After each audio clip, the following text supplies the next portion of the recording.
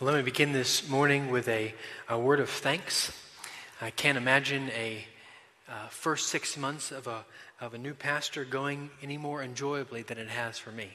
And I mean that with all sincerity. Your kindness and patience has been such a means of undeserved grace. It's been a constant reminder of God's grace through Christ to me, and I'm very thankful for that. And your excitement over the book of Mark has really been infectious for me. There have been more than a few Saturday nights where up late studying, tired, and yet the joy of knowing your desire to hear from the Word has energized me and my study, and it certainly has been a joy to study this book with you. And if you can believe it, this morning's message is the 25th message in this series. You might be thinking, well, yeah, we knew that. We've been here for all 25 of them. But it seems to have gone by quite quickly for me, and it's been a joy for me, and as I hope and trust it's been for you. We will pause this series after today until the new year. Next week, Evan Took will occupy the pulpit here, and then on Christmas, we will have a Christmas message, so we will pick up Mark chapter 9 in 2017. I imagine that for all of us at some point, we've either been voluntold or signed up for something that once we got into the actual something, whatever it is that we signed up for, we make this statement: I have bit off more than I can chew. This was an unexpected amount of work. I didn't expect things to go as it has gone. It wasn't what I thought it was going to be. This morning, Peter and his disciples come to this understanding. In our text in Mark 8:31 through 9:1, they come to realize the central truth that true followers of the true Messiah must give all as he did for us. That true followers of the true Messiah must give all as he did for us. We're going to look at this passage in really 2 points. You'll find the first point in 31 through 33, and then we'll look at the second half of the passage there, 34 through 9:1.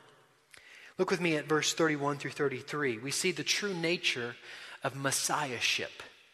The true nature of Messiahship. We noted last week that Christ is on this road with the disciples, and as he makes this journey, he sort of canvasses them.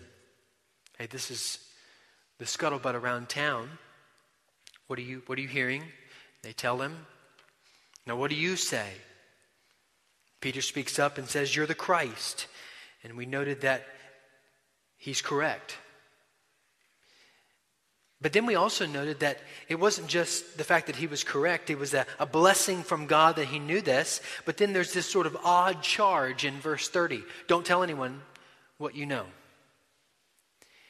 And it seems a bit odd that he would say so. And yet we find explanation for why Christ charges them in verse 30 as we look at 31 through 33. Because they understood the confession of Christ as the Messiah, but they didn't understand the profession. I'll explain more in just a minute. We would note that the confession of Christ here in verse 29 as the Messiah by Peter is in itself insufficient to establish Christian faith, because there must be a response to the Messiah. We follow a very simple liturgy. We look at God and man and Christ response. That's in a little 4-point bulletin, that's the gospel. Who is God? What is he? What has he done?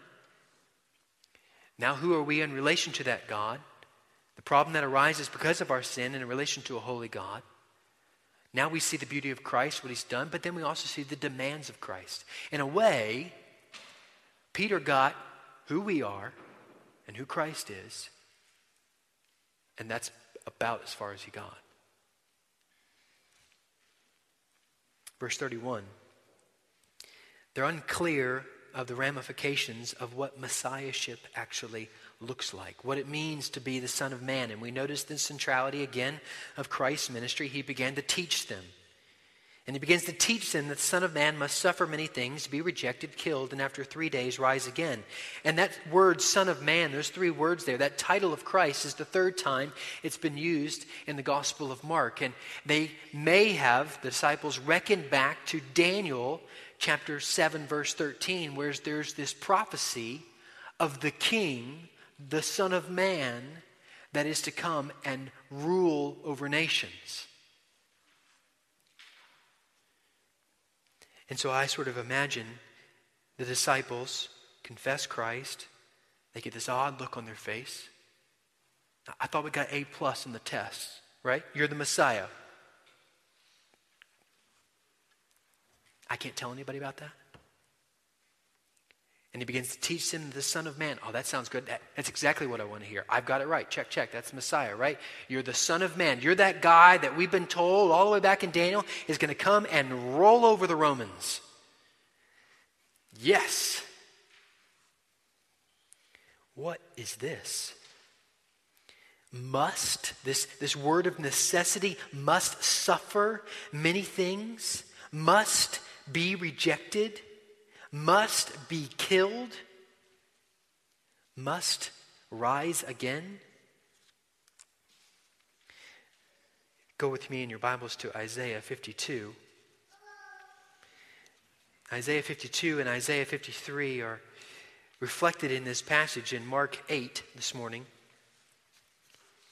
And I want to just note Isaiah 52 and Isaiah 53 and sort of the same mentality we have when we sign up for something and it's a little more involved than we previously anticipate. You could see how they are thinking, Daniel and maybe even Isaiah here in 52 and 53, and what they're thinking and yet not what they're seeing. Verse 13 of Isaiah 52, behold, my servant shall act wisely. He shall be lifted high and lifted up and shall be exalted. Yes, that's the Messiah I want. High and lifted up. And then they sort of skipped 14. As many were astonished at you, his appearance was so marred beyond human semblance, beyond human resemblance, and his form beyond that of the children of mankind. And then verse 15, this is what I want. So shall he sprinkle many nations. Kings shall shut their mouths because of him. For that which has not been told them they see, and that which they have not heard they understand. Who has believed what he has heard from us, and to whom has the arm of the Lord been revealed? And then they forgot again. For he grew up before him like a young plant, like a root out of dry ground. He had no form or majesty that we should look at him, and no beauty that we should desire him. He was despised and rejected by men, a man of sorrows and acquainted with grief. And as one from whom men hide their faces, he was despised, and we esteemed him not. They don't get the full meaning of the gospel. In fact, they don't even understand the hope of the gospel, which is the resurrection. If you look at Mark 9, verse 10, so that they kept the matter to themselves, questioning what this rising from the dead meant. I mean, the layers of confusion upon the behalf of the disciples is stark here. Wait a minute, I like this Messiah thing. What do you mean? Suffer, rejected, killed, rise again? And yet for us as believers who have the full canon of Scripture, this 3 days and rise again is what changes everything. It is our hope that in following death, he lives, and therefore after our death, we live. There is that song, great hymn of the faith, you may have heard it. It is not death to die, to leave this world behind.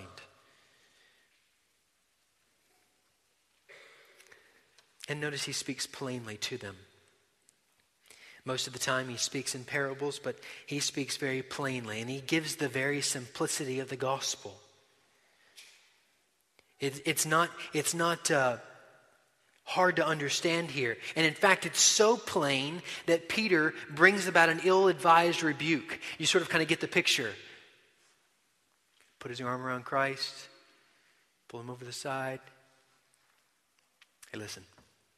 I think you got it all wrong. We signed up for Messiah and King. We didn't sign up for denial, death, rebuke. And he rebukes Christ. And the disciples are evidently in agreement with whatever Peter's sort of saying. Peter's sort of just this spokesman, right? Sort of like, okay, listen, there's a hard word. We need to kind of bring him down. Peter, your turn. So Peter goes over, and Christ then turns, as you see there, and he sees the disciples, and he rebukes Peter, and he rebukes him in a very strong way. And in that rebuke is rebuking the disciples as well. Get behind me, Satan. Now we would note to here that Peter isn't Satan. And I think it's unique to see the testimony here. Because this Mark's gospel is the narrative of Peter. And actually it's a really humbling narrative here. If I was writing this book, this is the part that I leave out. I don't want people to know what I said that merited such a strong response from Christ.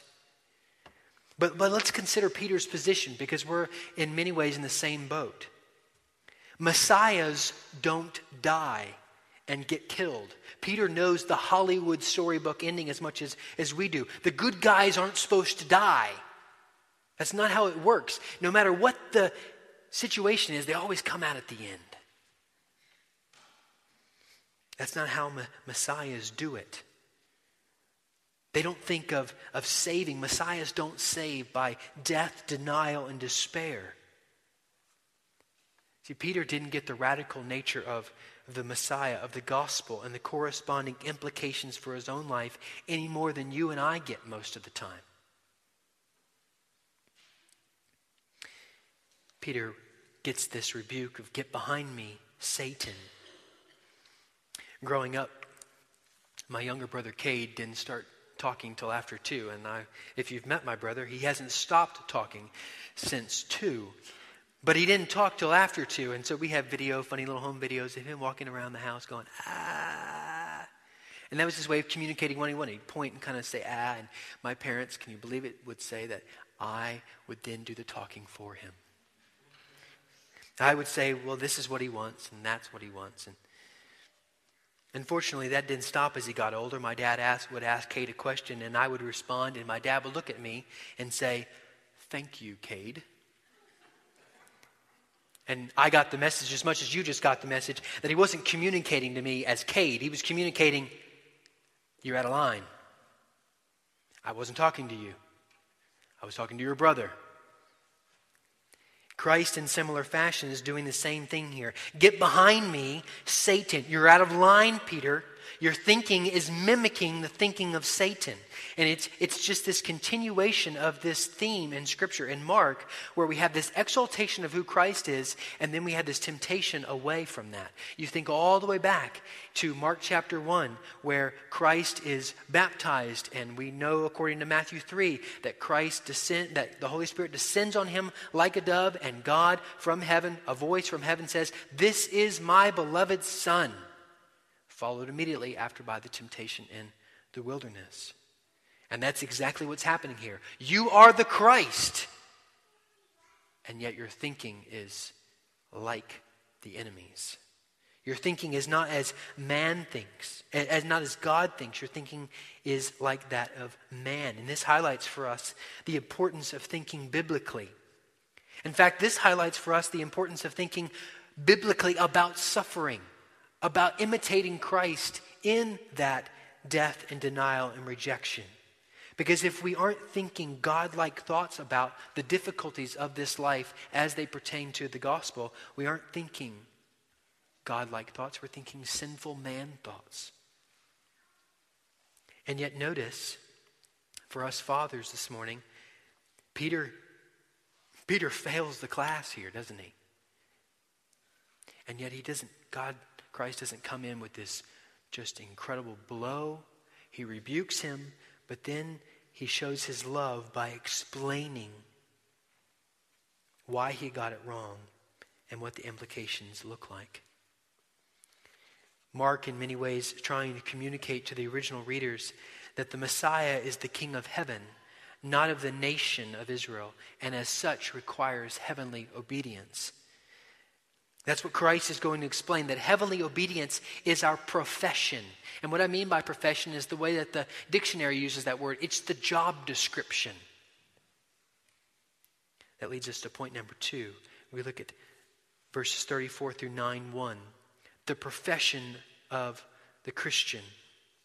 The profession of the Christian. We looked at verse 31 through 33, the true nature of Messiahship. But now, if you will, the job description of the Christian. What does it mean to follow that Messiah? Notice there, he turns to the crowd, calling the crowd to him with his disciples. This crowd is representing all believers. It's as if Christ is saying, this message that I'm about to tell you of what it means to follow the Christ is not just for the spiritual religious leaders, the disciples, the apostles.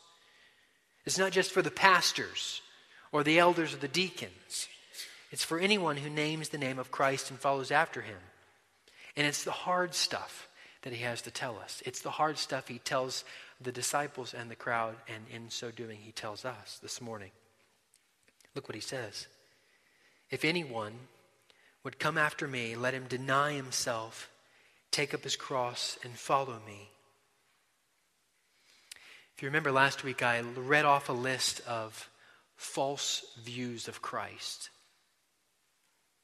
And if our view of Jesus is false, and let's just take the Christmas season as an example, as this baby meek and mild, this Western Christmas baby Jesus, then this message is going to sound all that more radical. Let him who would follow me, let him who would come after me, deny himself, take up his cross, and follow me. William Lane, in his book, The Gospel of Mark, says, Jesus stipulated that those who wish to follow him must be prepared to shift the center of gravity in their lives from a concern for self to a reckless abandon to the will of God. And just think about that for a moment. If this earth's center of gravity shifted just that much, the whole thing would fall into chaos. And that's exactly what's happening here. There's a radical shift that has to take place between someone who confesses and the way that profession, the way that job description mirrors that confession. It's going to wreck the former understanding of life. Because what he's saying here, when he's speaking of taking up the cross, is following Christ in such a way that the world knows you aren't coming back.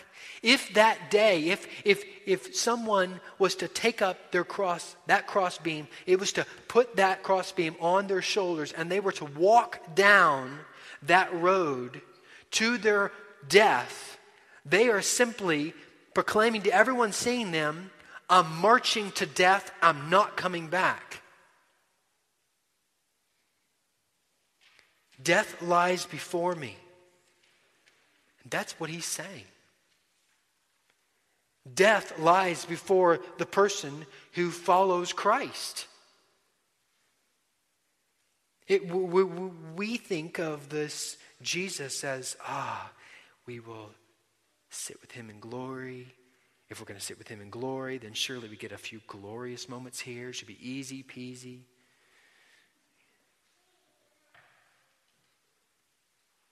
That's not what he's saying. It seems obvious, but we'll note it anyway. Christ isn't suggesting that we sort of go back and get out of wood cross. Tom can fashion one for everybody. David Thompson nails one together and we all lay it on our backs and we march down Main Street. That's not what he's saying at all. And get it, he's not implying that the suffering of this world or the difficulties in our life is the cross as well. He's not saying the difficulties that you have in your relationships or the difficulties that you're having with your marriage or your finances or your whatever it is. He's not saying that's your cross. You've probably heard someone say the phrase, maybe in referring to some difficulty that's going on in their lives. Yeah, it's just the cross I've been called to bear. No, it's not. Not necessarily. The cross that we bear are the burdens and the difficulties when they come as a result of our following Christ. Not simply because we live in a fallen world subject to sin, disease, illness, and the consequences of those things. Some of those things that we experience in life isn't the cross that we're bearing. And we actually have a skewed view of the gospel when we say, yeah, that's the cross. No, that's not the cross. That's part of the difficulties of this side of life. The cross is that which, those burdens, those difficulties that come when we're following Christ, when we're imitating Christ.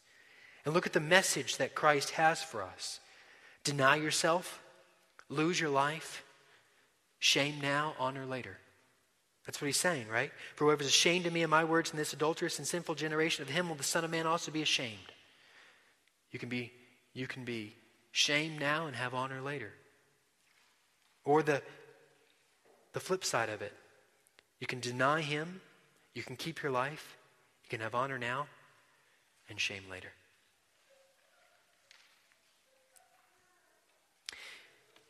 God, man, Christ response. The two weakest aspects of the gospel testimony are so often those two bookends, God and response. And if we just focus on the middle of man and Christ, this is going to lead us to a wrong view of Jesus. And if I can be so bold, let me suggest that I wonder if our wrong view of Jesus is often what makes suffering in this life so much more difficult and even unbearable at times. Now, I'm not seeking to minimize anyone's suffering. On the contrary, but I am suggesting that if we aren't careful and just take the good and the easy thoughts of Jesus as the Messiah, and we aren't getting the full picture of the gospel, the calling of the gospel, the profession of the gospel, it's a bit like an unexpected recovery from surgery. I remember now 10 years ago getting surgery on my knee. And my recovery was very discouraging. In part because the doctor had the audacity to say, in 3 days, you're going to be up and walking around. And 3 weeks later, I'm still flat on my back on Nanny Rose's couch in a ton of pain. It's that expectation that made it that much more difficult. We expect that if we have Christ, it shouldn't be this hard. But it is this hard, and our expectation should be, and our expectation that it should be less difficult makes it all that much more painful. Listen to me. I think there's a huge aspect this morning in this passage of the grace of the gospel, and that grace is understanding that our suffering in like manner and in imitation to Christ is going to be hard, but it's a hard road that's been paved by our King. Imagine, no, you don't have to imagine, just think of others that you know that are going through suffering, that don't know Christ, and observe what it's like to walk down a foreign road of suffering with no hope that anyone's been down this path before. And yet that's not us as believers.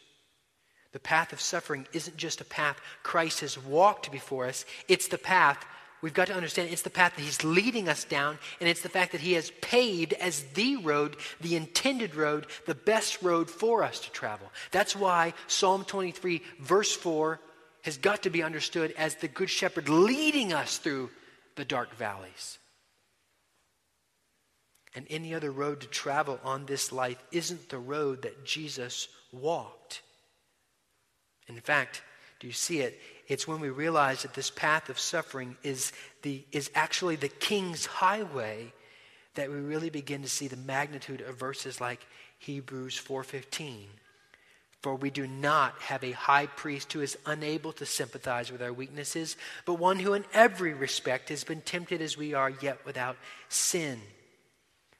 Our King isn't some spoiled child who was raised in a palace and had no clue about the difficulties of the common man. No, he's actually the King, according to Isaiah 52, that was marred beyond human resemblance. You think your suffering's bad? It crushed him beyond that which is able to be recognizable as human being. He suffered at the hands of cruel men. And in an even greater way, he suffered under the full and mighty wrath of God that we wouldn't have to be crushed beyond human resemblance. And that's the only thing that keeps us from being crushed beyond human resemblance, is the fact that he took that wrath for us. And therefore he gets it.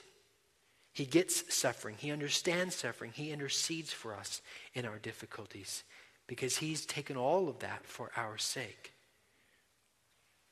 Notice some application in this section. We're called to deny ourselves. Husbands, Ephesians 5 tells you that in like manner as Christ denied himself and took upon himself death for his bride, us the church, we are to deny ourselves. So what things do we need to be denying for the sake of our wife and families? That may tend to be more things that we desire for our own little kingdom and yet isn't the best for the family. What cross in application has he called you to bear, and are you submitting to it? Is the gospel worth dying for to you? I know we would die for Jesus, but are we willing to die for the message, the campaign slogan of the kingdom by which he rules and reigns? The gospel. That's what it's saying here.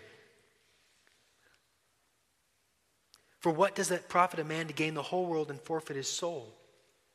For whoever loses his life for my sake and the gospel's will save it. Not just, that's what he's highlighting here, not just confessing me as Messiah, but also the job description that comes with that. The truth of the response to the Messiah. Are you ashamed of Christ? Are you ashamed of his teaching? That one's humbling for me. I can stand up here and preach, enjoy it immensely, but then yesterday in the coffee shop when someone makes a remark that I know is crude and not God glorifying, I confess the thought went through my mind, he won't have any clue if I tell him the truth about what he just said. I was ashamed of the teaching of Christ. Suffering for Christ.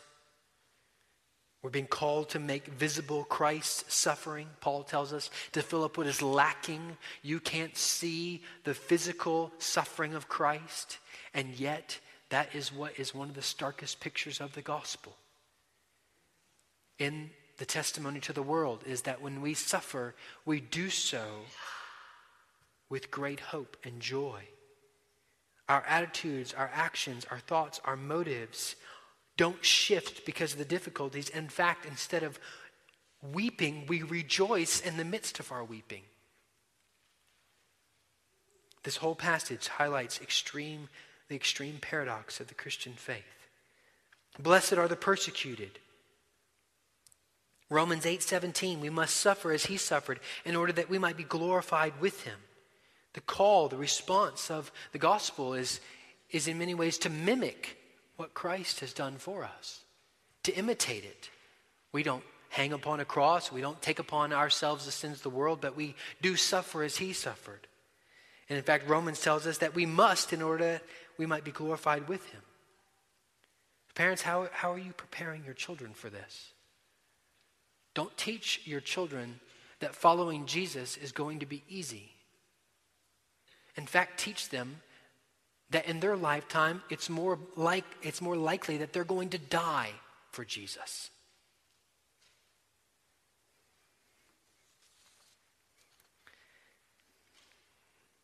Notice Christ isn't devaluing life here. Whoever would save his life will lose it. Whoever loses his life for my sake and the gospels will save it. What about you this morning? Do you value your life? You should. It's been created by God. It's a wonderful thing. Life is important, but eternal life is eternally important. That's what he's saying here. It's not just the confession, but it's embracing the profession, the job description of the confession that counts. That is the true follower of Christ. And what a joy. Notice how he moves this passage to hope. What a joy to know that by his grace when he returns, and notice he returns as a judge no less, That if our profession, our job description has matched our confession, by His grace, He will find joy in us. He will rejoice in us as He even does now. And notice He's going to return in His Father's glory. The glory of God is the reason behind everything we do. It was the driving force for Christ. It should be the driving force for us. Brothers and sisters, we must be careful that we don't approach telling others about Christ for its attributes to the neglect of its perceived, notice I said perceived, negatives. We're telling people about the positives that potentially could come to the detriment of the perceived negatives. They aren't, but they're perceived that way. It's because we oftentimes don't get the gospel any more than Peter and the disciples got the gospel. We often speak of the gospel like a door-to-door vacuum cleaner salesman. Here's what it can do for you. Here's the perk and the plus, the bell, the whistle.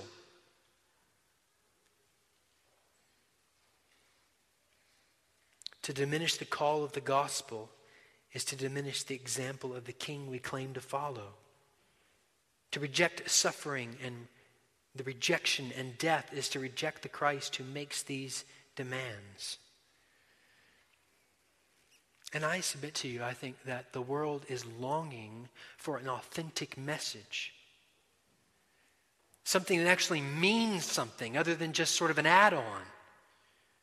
It's like that vacuum cleaner. If you pay for this, you get this little extra perk here. Yeah, if you add that much more, you get this little bell and this. But what is it really going to do for me?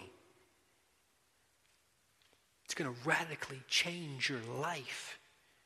It's going to shift your center of gravity from you to something far greater, Him. Tell me more. I'm interested.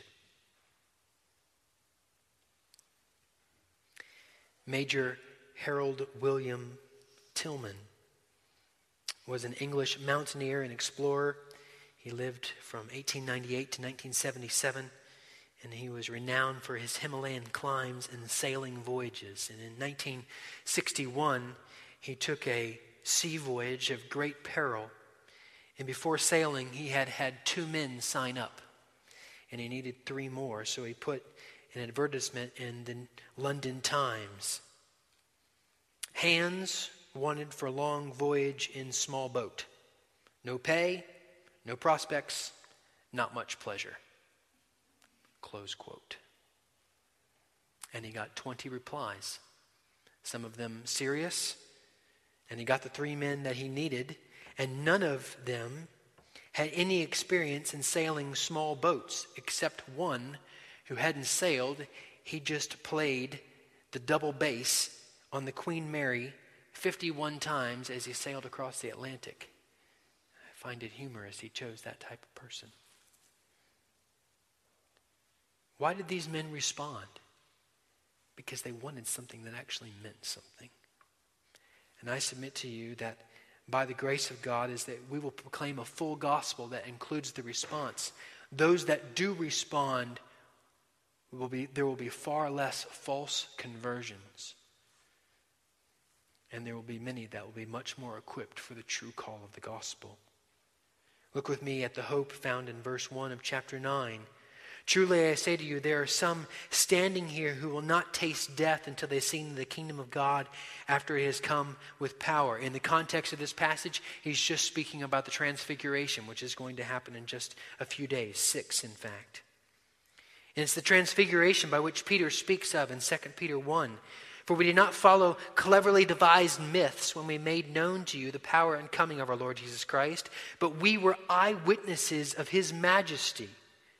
For when we received honor and glory from God the Father, and the voice was borne to Him by the majestic glory, "This is my beloved Son, with whom I am well pleased," we ourselves heard this very voice borne from heaven, for we were with Him on the holy mountain. What is the hope for us? The hope is that He is the Christ. He is the one who is radiantly glorious. He is coming again. He did suffer for you. He was rejected. He was killed. And He rose again for the glory of the Father and out of love for you. And it was evidenced, it was witnessed by men, and it was noted for us And if by God's grace we see, maybe for you the first time this morning, the wonder of Christ taking the crushing wrath of God on your behalf, and then the call to respond in following the King of Kings and Lord of Lords, then you will see a work of transformation. You will see a shift, a gravitational shift in your life from you to God that is unable to be explained by human thinking. And you will be able to give testimony, as Peter did, of the glory of Christ and the work of change that it has wrought.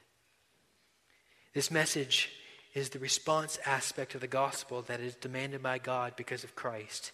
Because Christ is well worth the response. He is King, the perfect King. And loyalty and allegiance to the King is required. True followers of the true Messiah must give all as he did for us. What glory it is to know that Christ has given us everything. His whole life, perfect, laid down for us. And then on top of that, grace upon love, upon mercy, upon faithfulness to us. Brothers and sisters, will we not respond in like manner and give all to him? It is well worth it. Let's pray. Father, what a joy it is to know, and yet humbling to see, that the true Messiah has given all for us. Forgive us, Father, when we don't recognize that following the true Messiah demands that we give all to him. Father, I don't know the thinking and plans, lives, heart attitudes of the people in this room to the depth that you do. So I'm praying that, Father, your Holy Spirit would prick our consciences individually, helping us. Start with me, Father, to understand where we are not laying it all down for Christ's sake and the gospel. Where I have mistakenly understood the call, the profession of Christ, and in so doing have rejected the full nature of Christ. Father, help us to see past the difficulty of rejection and denial and even death. Denying ourselves, laying down our own desires. It all seems too hard. So help us, Father. Give us abundant grace. Because the truth is, Father, as we repent and take up your cross and follow after you and do it your way, that the ramifications, the blessings, are far beyond any human measure. The joy, the delight, the life then lived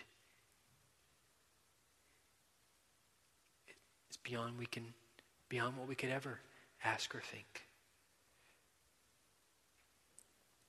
Father, your life is worth living for because it's worth dying for.